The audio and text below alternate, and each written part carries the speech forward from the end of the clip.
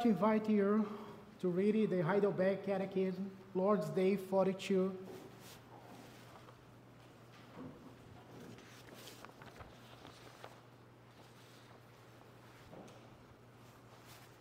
Question 110 and 111.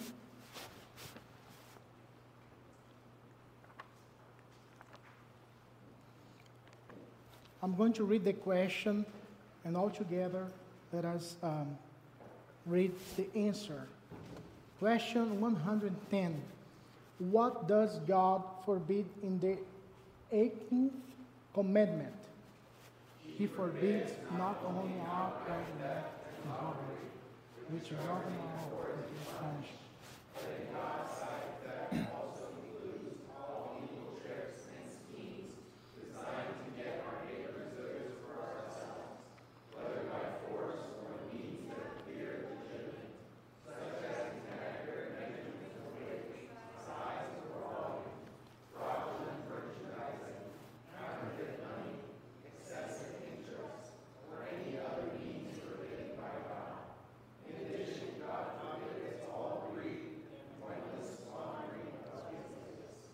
Question 111. What does God require of you in this commandment?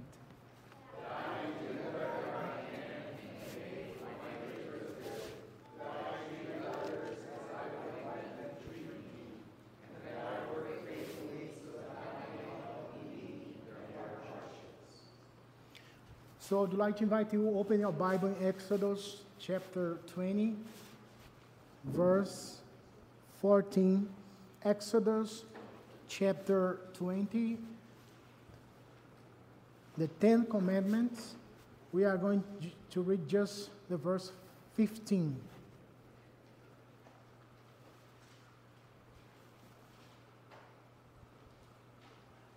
The Bible says, "You shall not steal." Please open your Bible in Exodus as well, chapter 22. Verse 1 through 4. Exodus chapter 22, 1 through 4. If a man steals an ox or a sheep and kills or sells, he shall repay fixed 5 oxen for an ox, and 4 sheep for a sheep.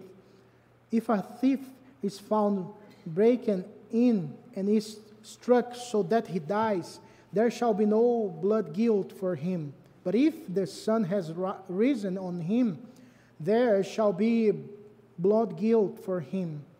He shall surely pay. If he has nothing, then he shall be sold for his theft.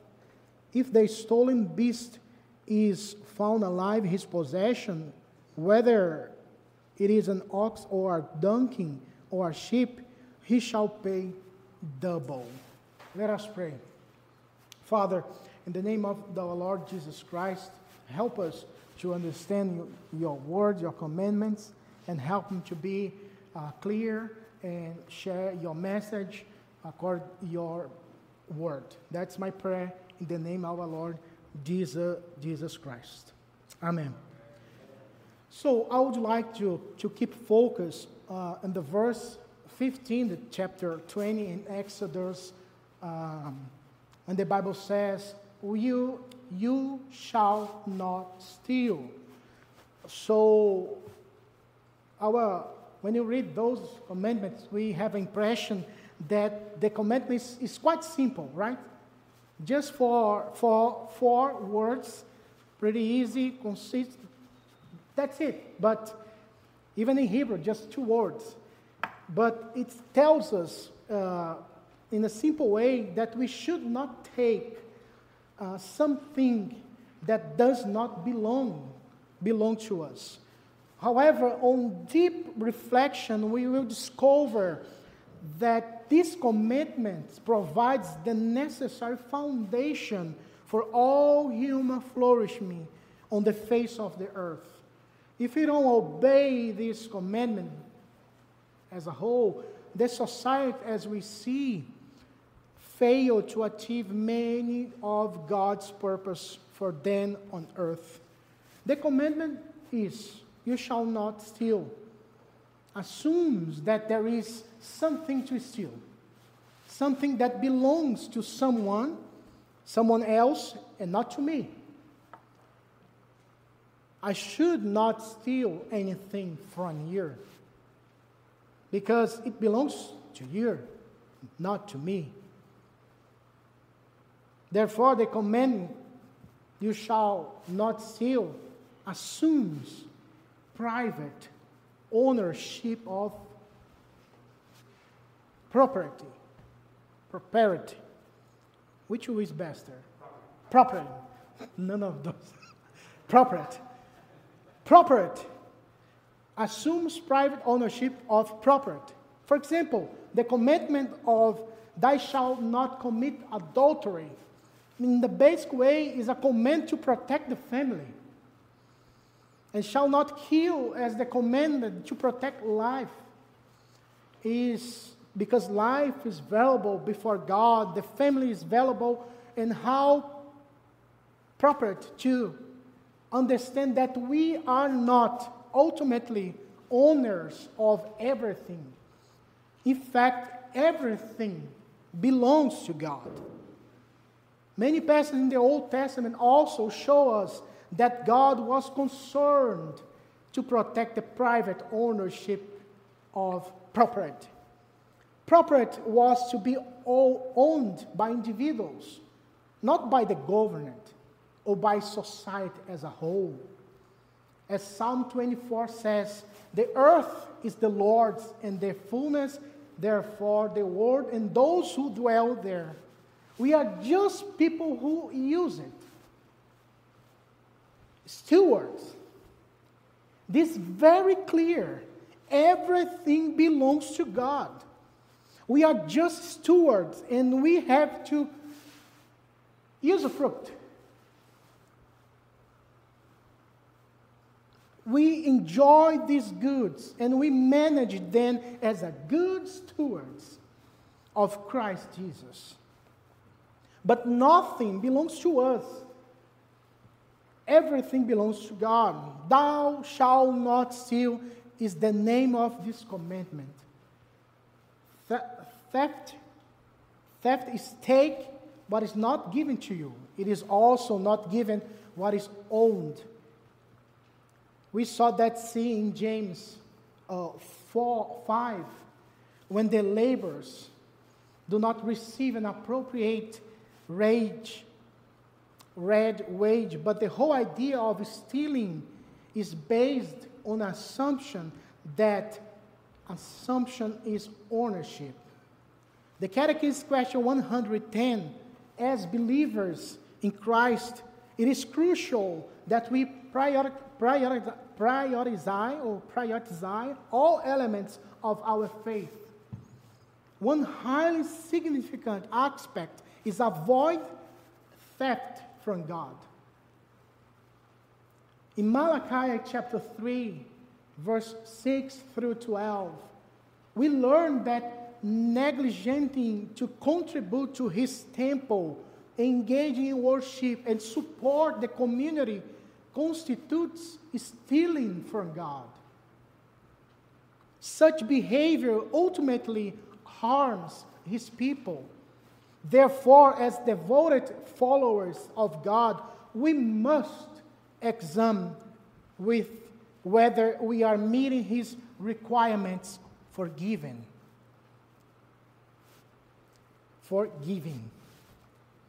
Support the church and spread the word of God is certainly a noble cause.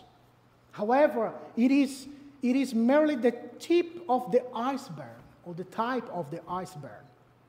It is God's wish that you dedicate not just a portion of your financial resource, but your entire being to him. Your entire existence should be devoted to serving him. And the financial will be just the consequence of that. There are actions that may appear acceptably, however, there are others that oppose God's will. And either either case harm to others or show disrespect to God.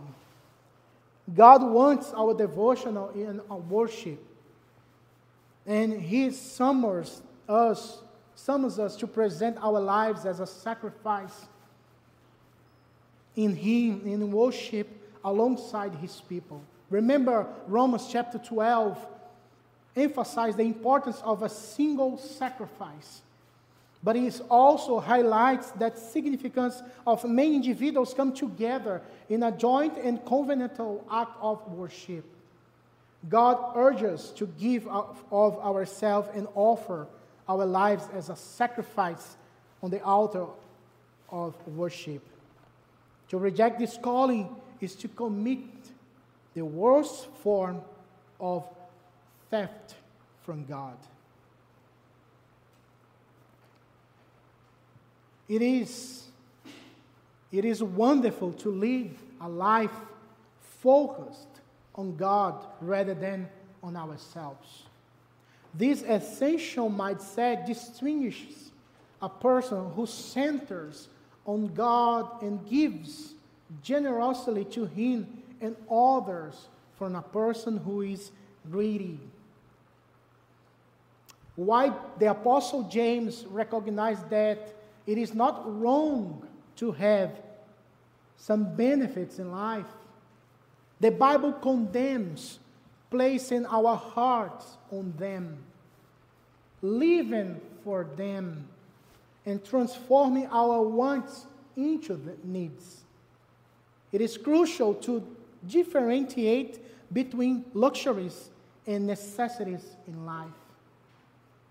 The Catechism instructs us that squandering our blessings constitute a type of disloyalty towards what has been bestowed upon us.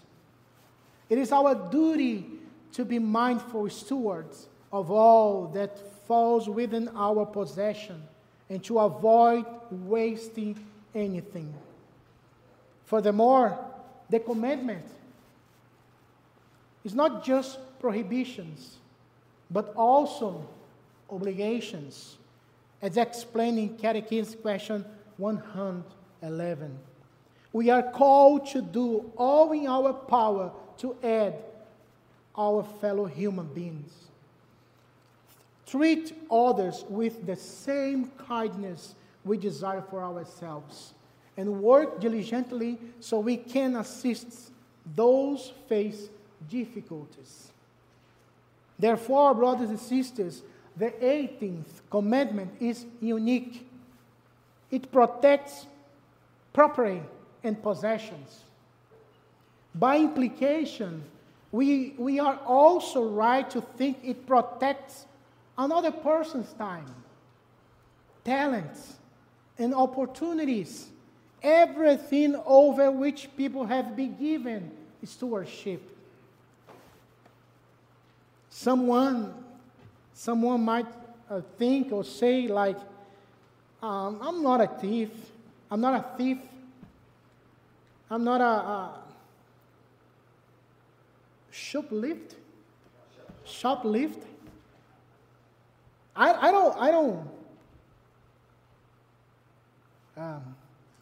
I mean, you should be very careful because sometimes I make a mistake the words.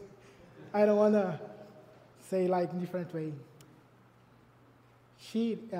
C-H-E-R-E-A-T. C-H-E. Cheat. Yeah, you don't cheat all my tax. You can say like, I don't cheat my tax. Yeah, because you know what I mean. I don't do that in my tax. You can say that. I'm a good person. Why this comment for me? When I was studying this word, that reminded me in Brazil many years ago. Usually, if you go to Brazil, I think most countries of South America, often you are witnessed zealous people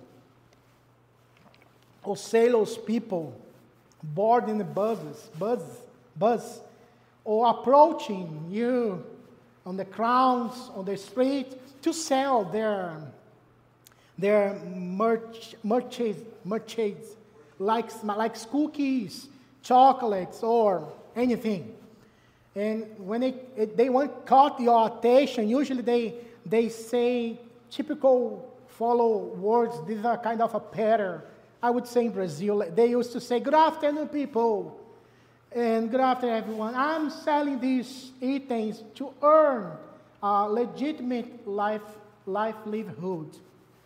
Although I could be stealing, or I could be even killing, but I choose to sell you my wares honestly. So help me, and I appreciate if you support me to purchase my products." You make this kind of, I'm not doing that, okay? So help me out. It seems like, if not, I will do that. But we have been faithful stewards. I would like to ask here, have we been faithful stewards? Faithful stewardship of what God entrusts us to requires wise, useful use of all of our possessions, in time, and talents, and opportunities. Faithful stewardship requires immense wisdom and mature judgment in the complex balance of multiple factors such as love of our neighbor, cares for one's family, wise planning for the future, fear of God, desire to advance the kingdom of God, and a desire to subdue the earth to the glory of God, to spread the gospel, to share the gospel as well. Grateful stewardship in obedience to the 18th Commandment also requires avoiding their temptation and sins connect with possessions, such as gluttony, or eat too much, gluttony, greed, selfishness, materialism, and waste. It is also requires that we avoid laziness, apathy. Further, the stewardship requirements imply that the 18th commandments are lifelong. They begin with childhood, with the responsibility to care for one's toys and small responsibilities, and they continue until the day of one's death, when a person must take wise choice regarding the disposition of any goods that are left behind.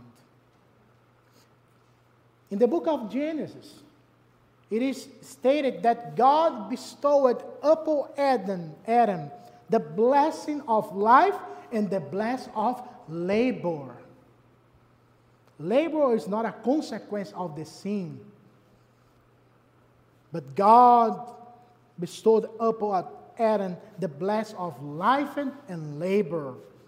Among the tasks assigned to him, Adam was called to, for example, to name all the animals in the world, which he carried out with the expertise of a skilled scientist. This initial act of productivity set the stage for Adam's further contribution to society. Nonetheless, the significance of leading a meaningful life extends far beyond horizontal relationship with others.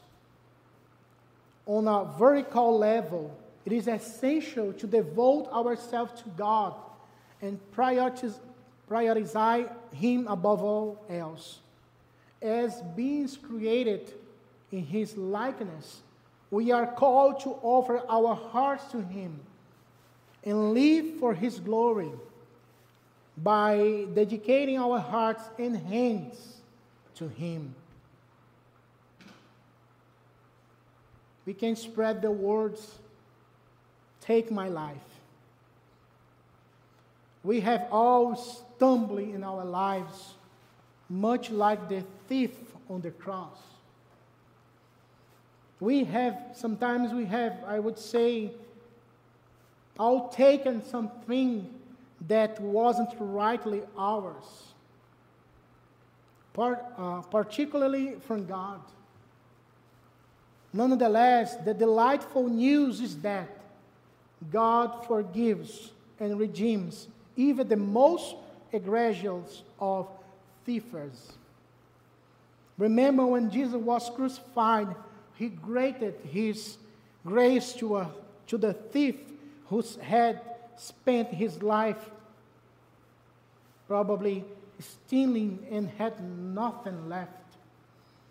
Even with his sins, Jesus sacrificed Himself for him, allowing him to be forgotten by God and enter in paradise. We should express our gratitude and admiration to God for His boundless mercy and love. There is a profound value in forgiveness, which is made through Jesus' sacrifice to settle the debt for our souls. Moreover, we need not incessantly climb to everything, nor fret over every little thing or become freezed about them in this world. The Apostle Paul reinforced this idea in Romans chapter 8, declared that God, who did not spare His own Son, surrendered Him for all of us. That demonstrated God's nature and love and highlights the need for us to be givers rather than just getters.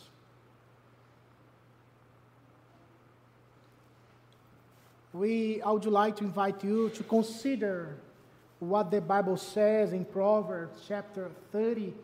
Please, could you open your Bible in Proverbs? And that should be our prayer when we think about this topic. Proverbs 30, verse 7 through 9.